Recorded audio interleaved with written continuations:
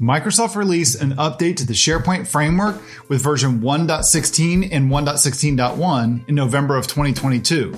And this update included the following things: improvements to the form customizer context object, more control over the project builds and component manifests, updated versions and features for Microsoft Graph and Teams SDKs, new accessibility options with adaptive card extensions, updated the support for the React version, new support for creating Teams apps for Outlook, Office, and Office.com, new configuration action buttons for web parts, and one known regression that was already fixed, and squashed 16 to 21 issues and bugs. Now, in this video, I'm going to go over all of these different updates, and I'm going to share some additional things that I found after spending some time picking apart this latest release of the SharePoint Framework. Hey, I'm Andrew, and if you're new here, subscribe to get notified of my future videos for developers on the SharePoint Framework and related Microsoft 365 developer topics. All right, let's dig in. There's quite a lot in this release, and this includes a few significant quality improvements to the SharePoint Framework API. Some changes, some fixes, some deprecations, and even one regression that's really not that big of a deal, and it's actually already been fixed in 1.16.1.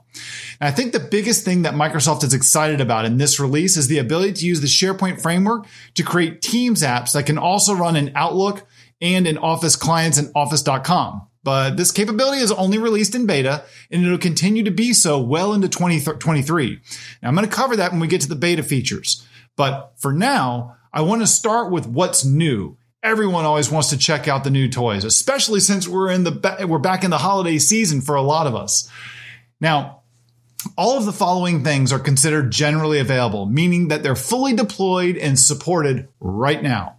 We're already seeing the first improvement to list form customization extensions that were introduced back in SharePoint Framework 1.15. So in this release, Microsoft added two properties to the form customizer object. The first is an item property. It's on the iForm customizer context object. Now, when you look at the docs, that only gives you a few of the properties like ID, content type ID, title, and unique ID of the item. And we can use this to get data about the item. The second addition is the addition of a property called Client Form Custom Formatter, and that's on the content type for an item. Now, using this, you can get the custom JSON formatter from the form. Now, Microsoft also added support to the request for when you request the Microsoft Graph JavaScript SDK version 3 in the SharePoint Framework 1.15 release. But building off that improvement, in this release, they're adding support for using Microsoft Graph's support for middleware that you can use on the Graph client. What is middleware? Well, it enables developers to customize the Graph client, such as adding custom logging or add a test handler using middleware. So to do this, what you do is you're going to set your custom middleware using the get client with middleware method instead of using the existing get client method that we have on the Microsoft Graph Client Factory in the SharePoint Framework API. This new method accepts a second parameter where you can specify options when you initialize the client. This options object of type client options contains a middleware property, and you can set that to customize your own middleware. Now, are you familiar with using middleware for Microsoft Graph? If you're not, or if you want to see a video about it, let me know and drop a comment below so I maybe create a video on that. Now, let's talk about accessibility improvements in this release related to adaptive card extensions or ACEs, and specifically in the image card view. Now in this release, you can set the alt text that's added to an image element in the rendered card view. This is set using a new property, image alt text, on the existing iImage card parameters interface. Now, this SharePoint Framework release includes a few new additions to projects that you can take advantage of. Now, this first one is mostly for ISVs whose manifests are managed separately from the deployed code. The data version property within a web part that enables developers to keep track of the version of the data that's stored related to their web part. For example, maybe version 1 of the web part had 3 properties that are all strings, but version 2 of the web part expects there to be 2 strings and 1 stringified JSON object or maybe a date. While this has been possible since the very initial release of the SharePoint Framework, one challenge that ISVs have is that when they deploy the code for their web part projects to their own CDNs and simply distribute the SharePoint package files to the customers for their install, they don't have the ability to kind of manage the code and the configuration at the same time as easily. The challenge with this approach is that the data version property is tied to the bundle that's managed by the ISV rather than the web parts manifest that's managed by the customer, as is part of the SharePoint package that they have to update. So in this release, Microsoft has added the data version property to the components manifest pre-configured entries section. And this is going to allow ISVs to set the data version property via the manifest file instead of just using the data version property in the base components class as their only option. If the data version property is set in the manifest, SharePoint uses that as the initial value for the data version property on the component, the same way as it's used for other public properties. The second improvement to a SharePoint project is an update to the project's Yeoman configuration file that's hidden. It's the .yorc.json file in the root of a project. This now includes a new property called SDK version that lists the client JavaScript SDKs that are supported by the SharePoint Framework API that you're using when you created the project. Now, finally, the third update gives developers more control over SaaS processing during builds. Now, this is best explained if you understand the problem that this challenge addresses.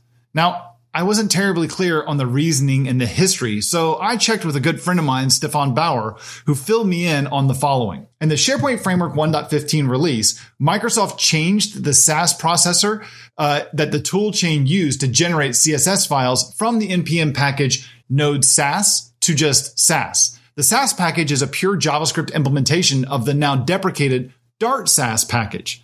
Why? Well, for one reason, the Node SaaS package was deprecated way back in 2018. And the other reason is that the SaaS package is just plain faster. Changes in the CSS language required to rethink some of the SaaS language paradigms to make it clear for the developer what a CSS definition is and what needs to be processed by SaaS. So why is it taking so long to switch? I can't answer that. But we've all seen that Microsoft 365, especially the SharePoint framework, has a track record of using old and outdated packages. Hello, React? Well, I digress. We'll come back to that later. When Microsoft made this change, their SaaS implementation was a little flawed, so they had to fix a few syntax errors as their code was outdated. And once these things were fixed, they introduced a bunch of deprecation warnings from the SaaS processor. Other people had already dealt with this in their projects, their non-SharePoint framework projects. And they got the SaaS package maintainers to add a way to suppress these warnings caused by the dependencies, which is any file that's loaded through an importer or load paths. In other words, they needed a way to silence warnings caused by dependencies that you don't own or the code that's potentially inside of your SharePoint framework web part project. And this also happens even to partial files in the same SharePoint framework package. Well, we in the SharePoint Framework world didn't have a way to do this in SharePoint Framework projects after the 1.15 release, until now. Stefan and Julie Turner, two of the maintainers for the HTO library, an open source implementation of the Fluent UI design language, they pushed Microsoft to support this feature to silence those dependencies. Did I get all that right, Stefan? Yes. Okay, cool. Thanks, Stefan. Appreciate it. Now, if you want to learn more about SaaS with SharePoint Framework and this change, go check out Stefan's blog post on this topic, What's New with SaaS in the SharePoint Framework 1.16. I've left a link to it in the description below. He knows a lot more about this than I do and probably explains a lot better than me as well. So now, starting in the SharePoint Framework 1.16, you can add a new file, config saas.json, to your project to silence warnings in your builds. And you just have to have a JSON file that contains the quiet depths property set to true. Now that I've covered all the new stuff that's in this release that's generally available, let's talk about some of the changes that are also generally available in 1.16. Microsoft updated the Teams SDK included in the SharePoint Framework API to version 2. Now, this change has two side effects. It changes how you obtain a Teams context when your app is running within Teams.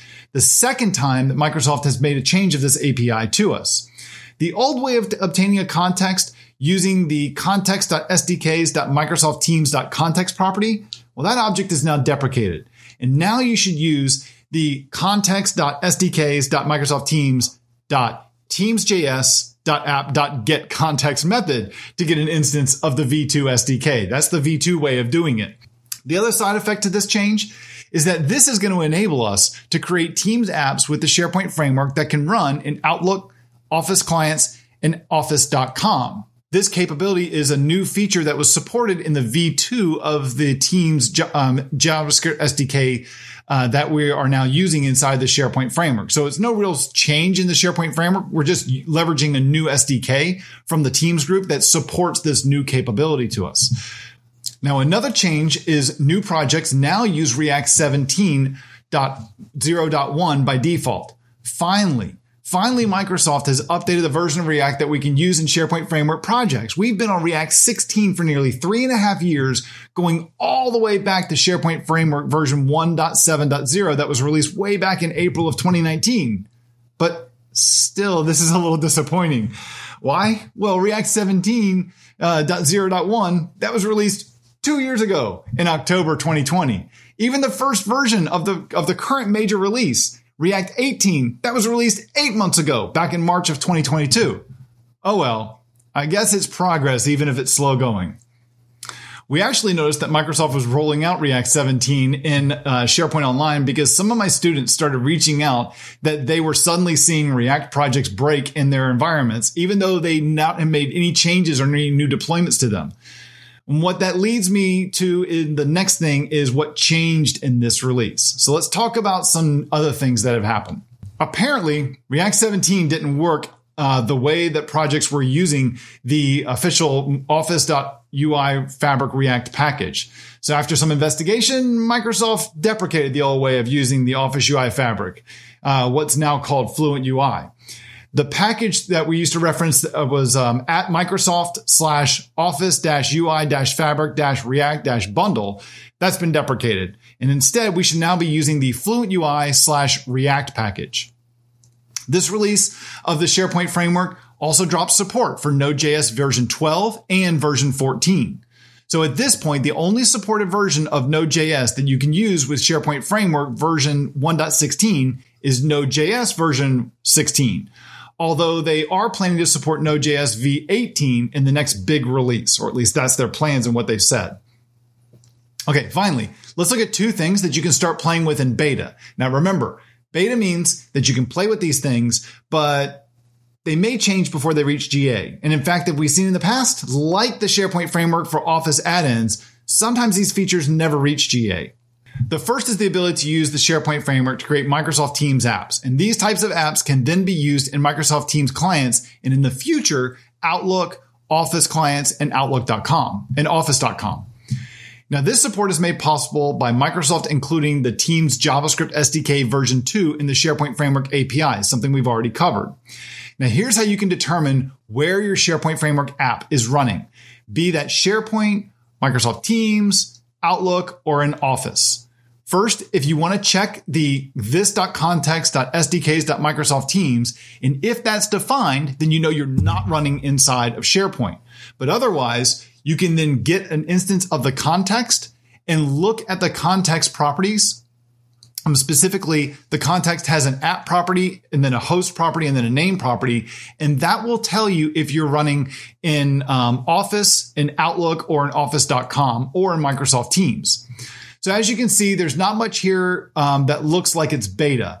The part that's beta is the ability to run these apps in Outlook and in Office and in Office.com. So for now, the only way that you can test this is to ensure that your tenant's release configuration is set to the targeted release, not standard release, when you make the change to your tenant. It's going to take 5 days for it to take effect. Now, in my experience of playing with this is certainly beta quality. Sometimes the app is loaded. Sometimes I couldn't even get it to install myself. Microsoft has said this feature is going to be available in the first half of 2023. So for now, you can add this support to your app, but you can't really guarantee that it's going to work outside of just SharePoint and Teams. It may or may not work inside of Outlook, Office, and Office.com while we're in this beta phase. Now, what do you think of these things? Would you like to create a Teams app for Outlook or Office with the SharePoint framework? And what kind of apps? Let me know by dropping a comment below. I think this is going to be an interesting discussion to have, and I'm really curious to talk more about it, but I want to hear what you think first. Or you can drop a comment if you want to see me do a video or two on this new feature. Now, the other feature that was added as a beta for developers to try out are these things called top actions for web parts. And these enable developers to create custom actions on a web parts command bar. And these are accessible via the base web parts get top actions configuration method, similar to how we set the property pane configurations. Do you think that Microsoft wants to get rid of the property pane for web parts and start using these top actions instead? Let me know what you think in the comments below. And if you want to see a video on creating one of these in a web part, let me know by dropping a comment below and I might put that together for us.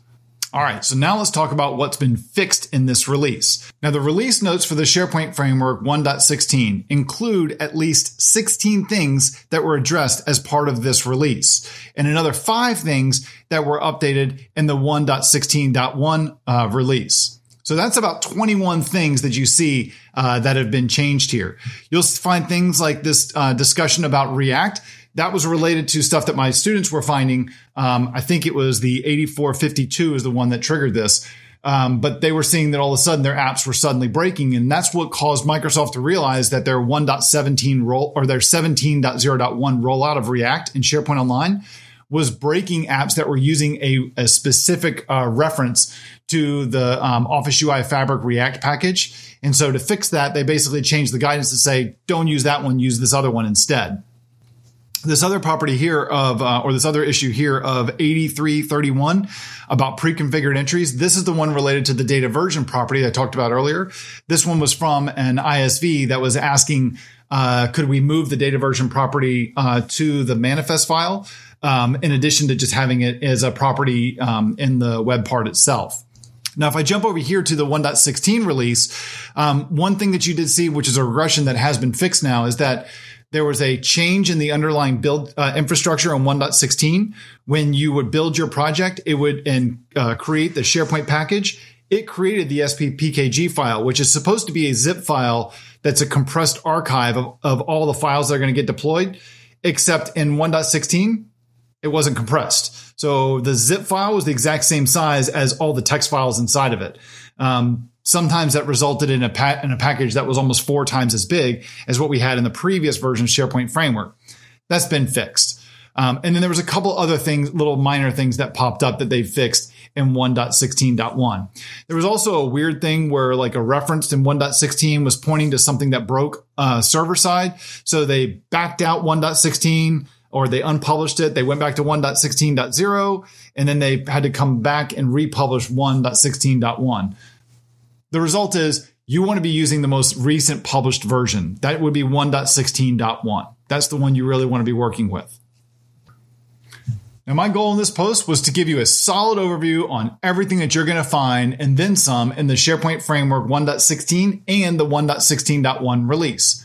What do you think about the changes in the SharePoint Framework in the 1.16 and 1.16.1 associated release? Let me know. Drop a comment below. And let me know if you want to see more videos about the SharePoint Framework. And if you like this video, please give me a thumbs up and subscribe by smashing that big red subscribe button below the video. So you'll see more videos when I publish them or developers on the SharePoint Framework and SharePoint and Microsoft 365 developer topics. So until then, I'll see you in the next video.